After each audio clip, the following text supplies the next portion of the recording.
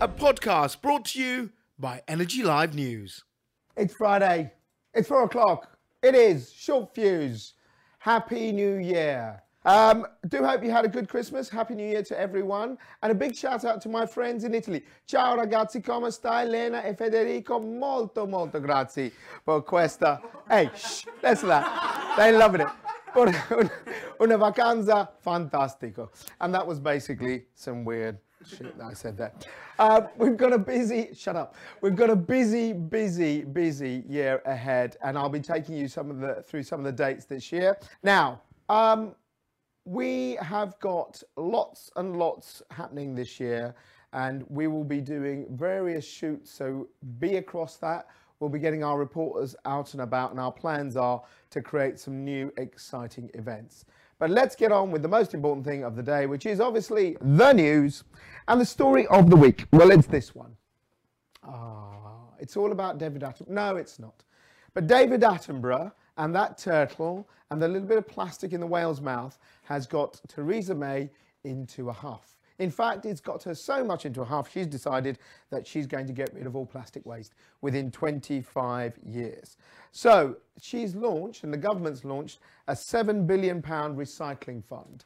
So they want to try and get rid of plastic waste. They want to encourage people to use more and more recycling material. And the other thing that's really interesting is that they are trying to encourage supermarkets to have plastic-free aisles. So how the hell they're going to do that, I don't know. The government is basically going to try and lead by saying that government offices will remove plastic from what they do. Well, I think this is a great thing. Let's be honest. Everyone wants to get rid of plastic. But, you know, getting rid of plastic is something that we should all do. When I was growing up, because I'm so bloody old, you got things like paper bags. You got paper bags from the greengrocers. You got paper bags everywhere. Milk bottles came in glass. You know, suddenly plastic sort of took off for the last sort of 25 years, and everything's in plastic. You've probably seen the gags about M&S providing you some cauliflower steak in plastic. So it has gone beyond what it really should have been done. You know, 100 years ago, it was an innovative material just to be used here and there. Now we just have it everywhere. So anything that does this is great. What will it do? Who knows? Because unless the world, and we're talking about the UN, we talk about other nations, all agree with this. I mean, what I do say is the plastic in the ocean is just disgusting. And in all seriousness, that documentary in Blue Planet really told you what was going on there. So overall, good top marks to Theresa to start the year with a good idea. Now, not quite so top marks for our next story, which is time for humble pie for Mr. Dermot Nolan. Oh dear. The boss of Ofgem has been told off to start the year. Oh yeah. He's been told off by MPs for not doing anything, for being a sloth, for being a snail, for moving at the speed of a small centipede that's resting. The reason is he didn't act enough and quickly enough to cap energy bills, particularly for the poor. He was confronted by MPs who didn't hold back, and one of them actually quoted saying, "Dear Mr. Nolan, do you ever get stuck in?" Well, one thing he won't be getting stuck into is his 15 grand bonus. Whoa, that's gone. He's not taking that.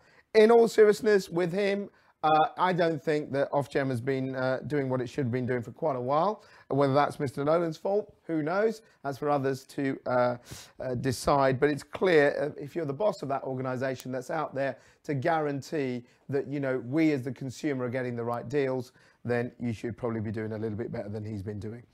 Obviously, I'm not going to get a Christmas card off him. Finally, switching.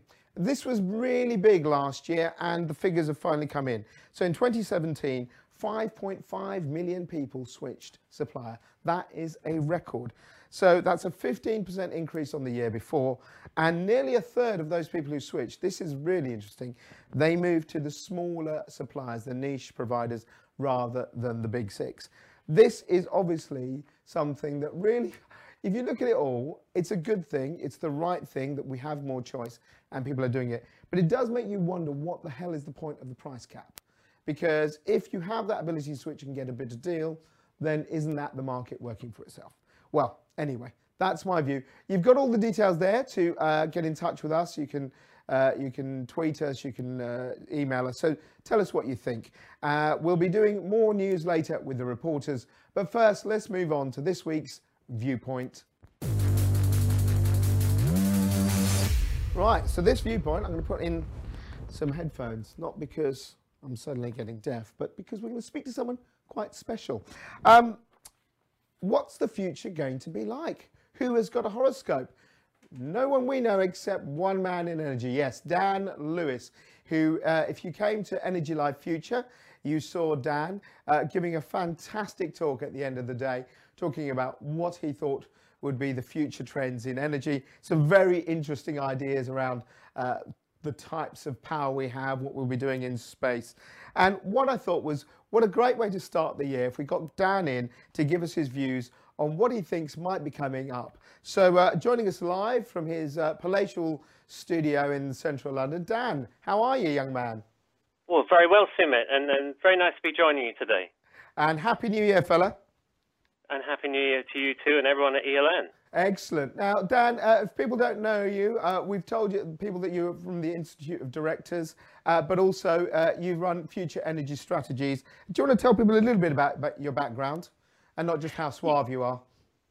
Oh, well, look, I don't presume to be any of, the greatest, smartest person of all time. But what I would say is I've been looking at the energy market and energy policy for about 15 years now, and it's never failed to surprise me. I thought this was such an interesting session to do, to sort of look ahead and even look back a bit about what's been happening and what might happen. Because the one thing about energy predictions is you can be fairly sure that it won't quite turn out how you think. So let's take a risk. Let's have a discussion about this. Well, why not? And let's start with the one thing that people dare not speak or mention, except in the world of Trump, but let's face it, is still powering the whole world: oil. What are your thoughts on what's going to happen with oil this year, Dan? The riskiest question of all, because oil tends to do the reverse of what everyone thinks it's going to do. I thought it just got boring. I thought we were trading in a new range of, $40 to $60, but we've just reached $70 a barrel. And why is that? Because it's not just about demand and supply. It's about the geostrategic implications. It's about what's happening in Iran. It's about pinch points in pipelines. And it's about the time of year. And I think this is so important. This is so important to the UK because a lot of gas contracts are still indexed to oil prices. Yeah. And also it really affects what you pay at the petrol pump for your diesel or your petrol. So this has quite a big long-term impact on where your finances are going to be for the rest of the year.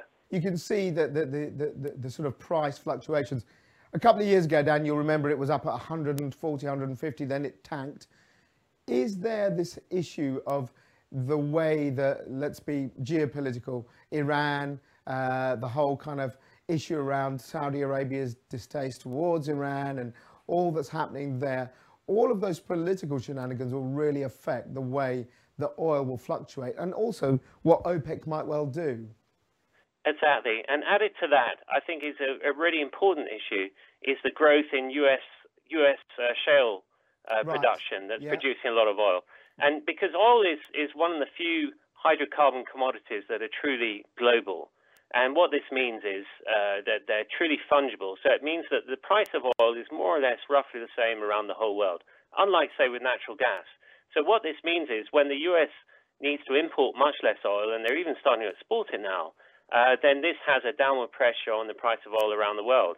Now, when the price of oil goes up, US shale production could go up as well, but it seems to be not going up as fast as they thought it would this time. And so there are sort of time delays between demand and supply. And I think that's what we're seeing now, that when there is some geopolitical pressure and people are actually buying a bit more oil because they think the price is going up, well then, that's what we see happening. What do you think, that link we spent at the beginning, power prices, electricity prices tied with oil. Do you think that we're set with that for quite a while to go? Or do you think this idea of, more renewables and more kind of, battery and storage helping to boost the way that we can bring and take away renewable power, will that inevitably bring a divergence away from energy prices pretty much equal oil prices?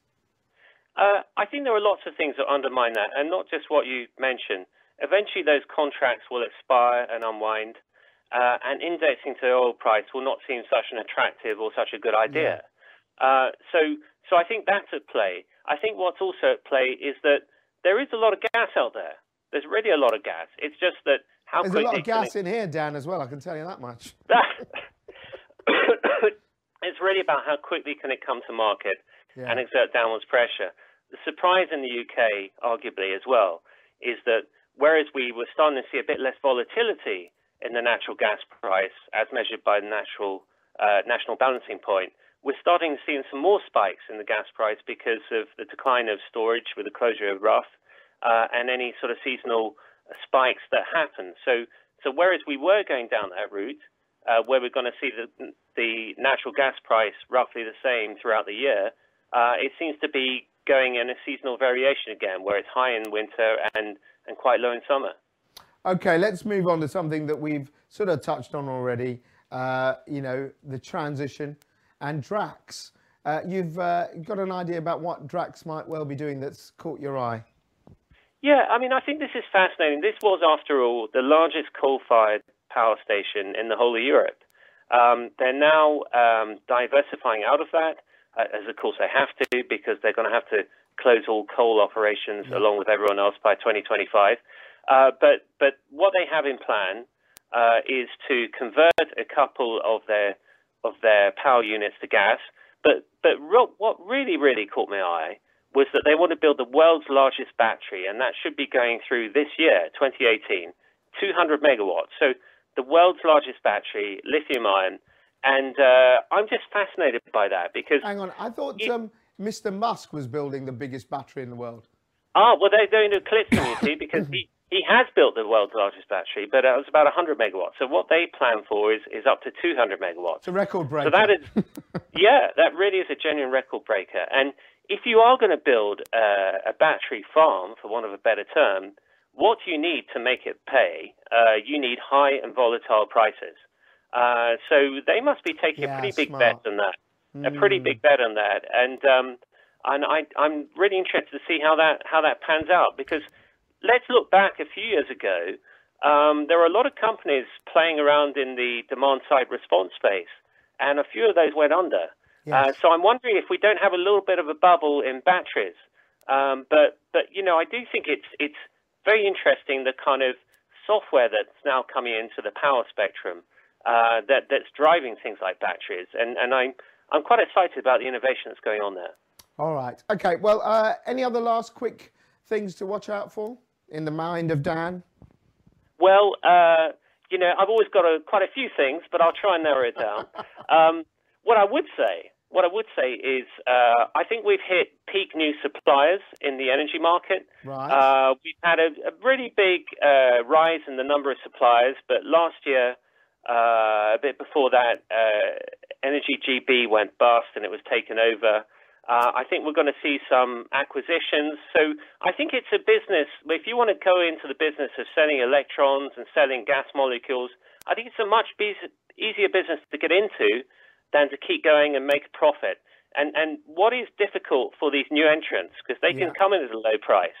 They can come in at a low price. But if prices go up, if wholesale prices go up, that makes it a much tougher business to run.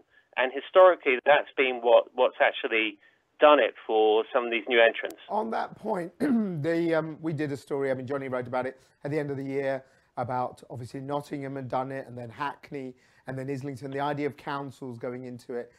I was quite sceptical about sort of councils taking our money and then trying to create energy retail companies. What's your view on that?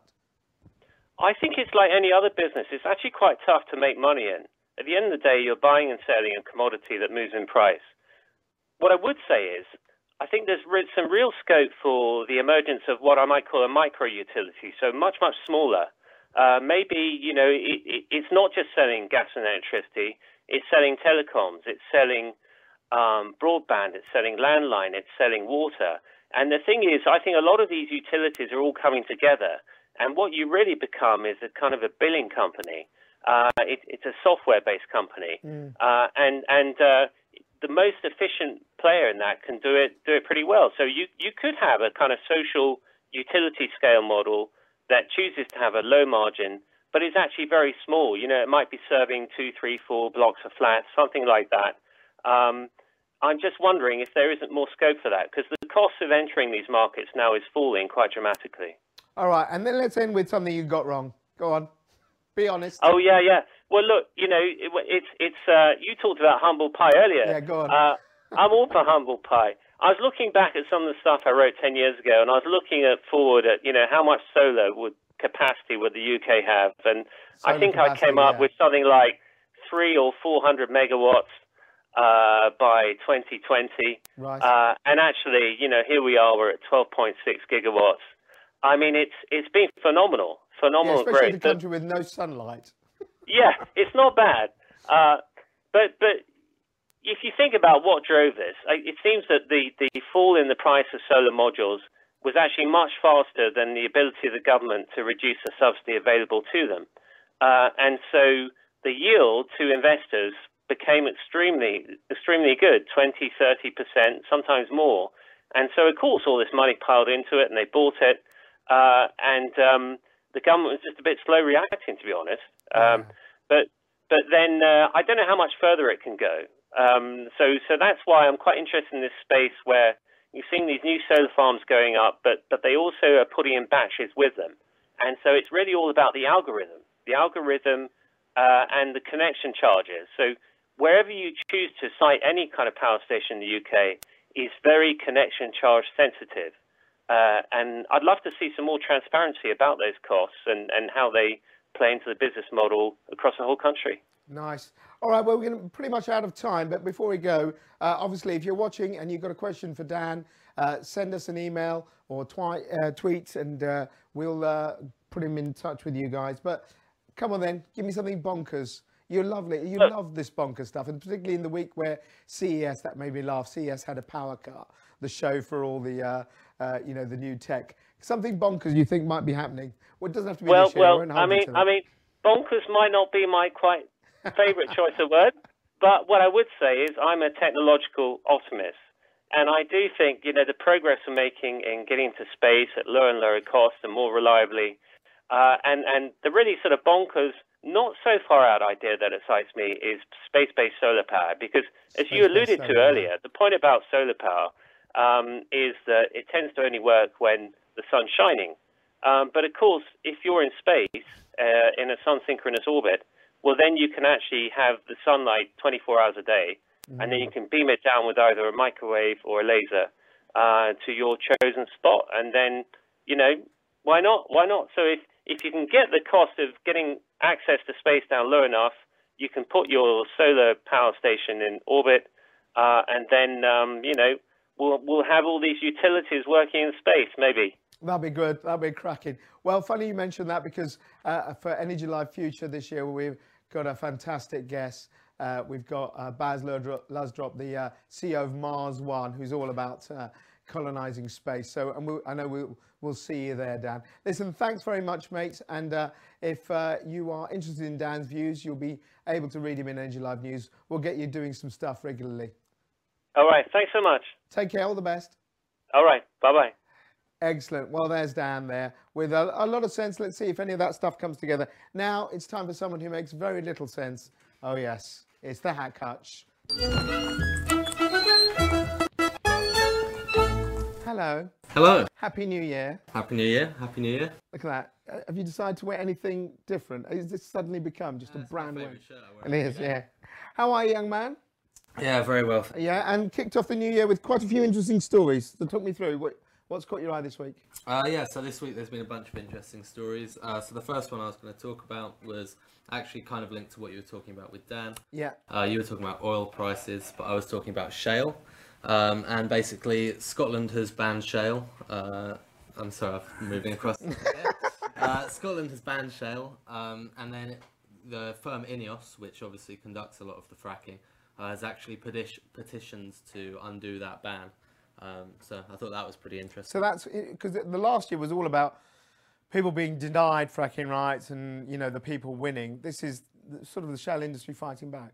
Yeah, because Scotland introduced a policy of no support, which basically means that it's not really it's not illegal to frack, But you know, they make it so that other energy sources are supported, and it means that realistically, logistically and financially, Shell's not worth it. Okay. Yeah, And so then fighting back against that. And then the next one, again with Mrs. T, Mrs. T May. And yeah, again, that goes back to what you were talking about earlier in terms of plastic.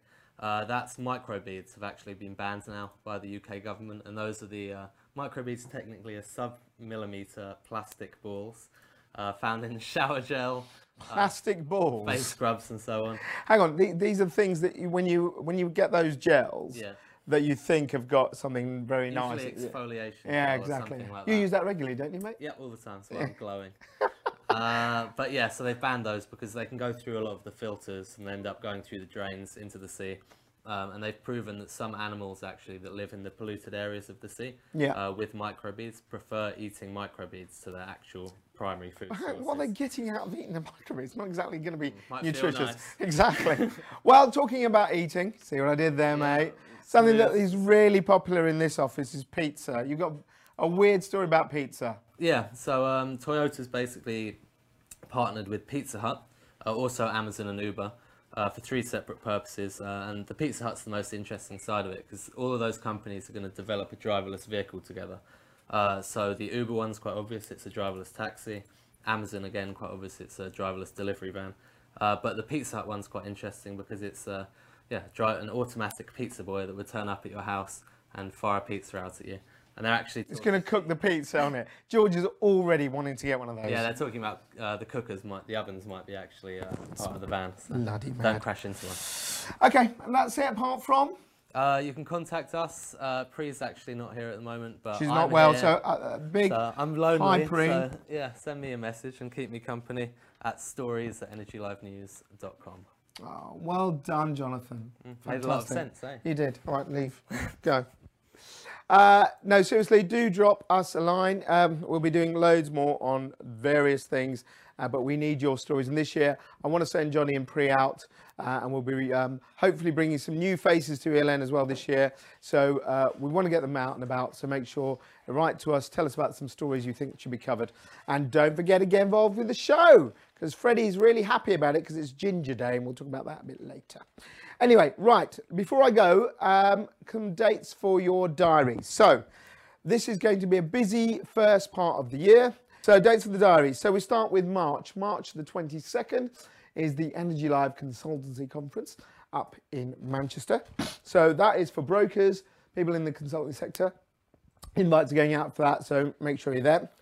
June the 7th. Now, this is a cracker. So, June the 7th will be the second Energy Live Future, and that's taking place this time in London at the Siemens Crystal in Docklands. And as I said, we're going to have the CEO of Mars One as a special guest speaker. This will be amazing. If you look him up, you'll find out he wants to colonize Mars. He wants to get humans there, not going there and coming back, but actually going there and you just live there. He'll talk about what he believes can be done around that, and obviously how you solve the energy conundrum in space.